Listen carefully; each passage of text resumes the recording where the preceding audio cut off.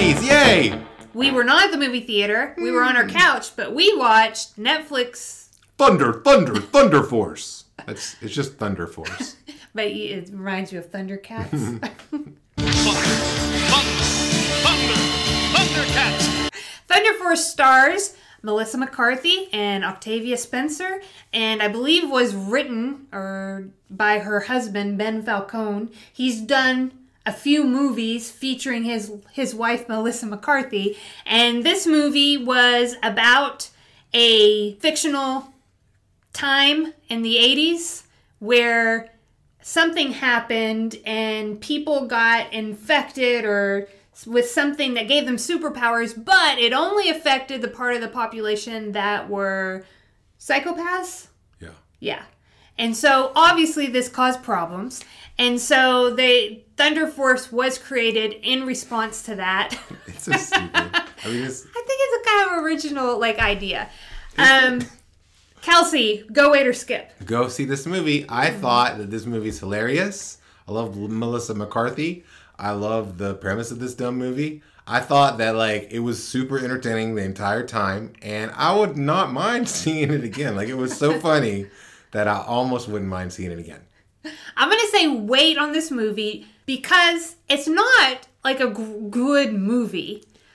But it was enjoyable. I laughed throughout it and I enjoyed it. And even for me, that's what I'm going to say, even for me. So anybody that knows me would be like, even Rachel enjoyed this? Yes, even Rachel enjoyed this movie. So I would say, hey, you just want a fun movie to watch? You should definitely tune into this. And if you already love Melissa McCarthy, we both do, Kelsey especially, loves Melissa McCarthy, then yeah, I'd say definitely give it a watch. Yeah, spoilers. Rotten Tomatoes hates this movie. Across the board. The last time I looked, 23%. Critics and moviegoers. I was like, really? Idiots. I just told you it's 100% for me. We didn't watch it when it first released on Netflix. Right, because it got panned. It got just absolutely panned. And then what happened though? Rachel, we had limiting beliefs about this movie until Rachel says, right before the movie started, she said, maybe this movie is for us. I was like, you know what? Maybe it is for us. And then I was laughing pretty soon. I was like, Kelsey, you liked it before I did. I turned to you and I was like, I really like it so far. It was 5 minutes in. I don't know. I thought it was light. It wasn't too deep. They didn't really get into any science or emotion about the things that are going on. But it was it had good guys, it had bad guys, and it reminded me of Adam Sandler kind of movies, Adam Sandler-esque. But I thought it was better than most of Adam Sandler's most recent movies. He's prolific in making movies, especially on Netflix. It's just they gave him a free pass to make as many movies as he wants.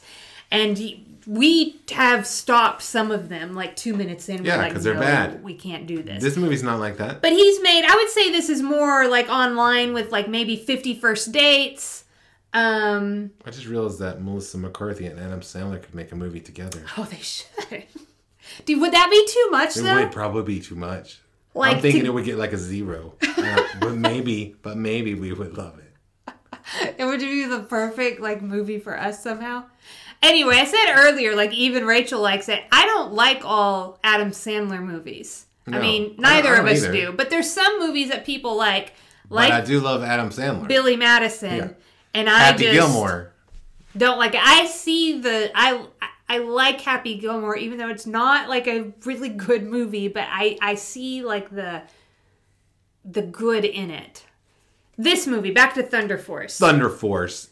It's ridiculous and I love it. It had funny things peppered throughout it. It had a pretty basic plot and storyline that I thought was pretty easy to follow, kept me relatively engaged. I thought some of the dialogue for the surrounding characters could have been better, but I thought it was enjoyable. Let's go watch it right now. Melissa McCarthy really carried the movie. She usually does. Because she was playing the goofy. She reminded me of her character in that movie where she goes traveling. I can't remember any names now. Yeah. But that actress that was in the Bull movie. But it's a baseball movie. Oh, Susan Sarandon? Susan Sarandon. It reminded me of Melissa McCarthy's movie with Susan Sarandon that we like. Remember where they're driving and Susan Sarandon's like, Mark Twain. You know who Mark Twain is? Like, and Melissa McCarthy is like, say it. I don't remember. She's like, yeah, good guy. She's like, yeah, good guy. That's a good guy. Because she doesn't. She doesn't know who he is. But she's pretending to. You just have to see her do it. We can't do it. Yeah, this clearly wasn't a great reenactment of that. But her character reminded me of her character in that movie. And then Octavia Spencer really played a pretty straight character and was a smart one and responsible and was trying to do all this stuff. But it was pretty, I don't know. I thought the people in it, and then you had Melissa McCarthy with, I can't remember anybody's names, but the guy from Arrested Development. She Priestley did a movie with him called Identity Thief, and I like them together. Yeah. I can't believe I can't remember his name. I can picture him. Let me just project it onto the screen. Jason Bateman. So you had those two with each other, and it was ridiculous how they were together. Like, I can't even. And then if you like funny stuff that's gross, the movie even had that with chicken gag. The raw chicken. Come on, it's great. It's the quintessential movie of our time. So this is what I want you to do. I want you to watch it. I think that you're probably gonna enjoy it. Go to Rotten Tomatoes, bump that score up. We gotta change. We gotta help Melissa McCarthy out, guys. Okay, let's do it. Band together and do it. Hey, thanks for tuning in, and we'll see you next time we watch a movie. Maybe.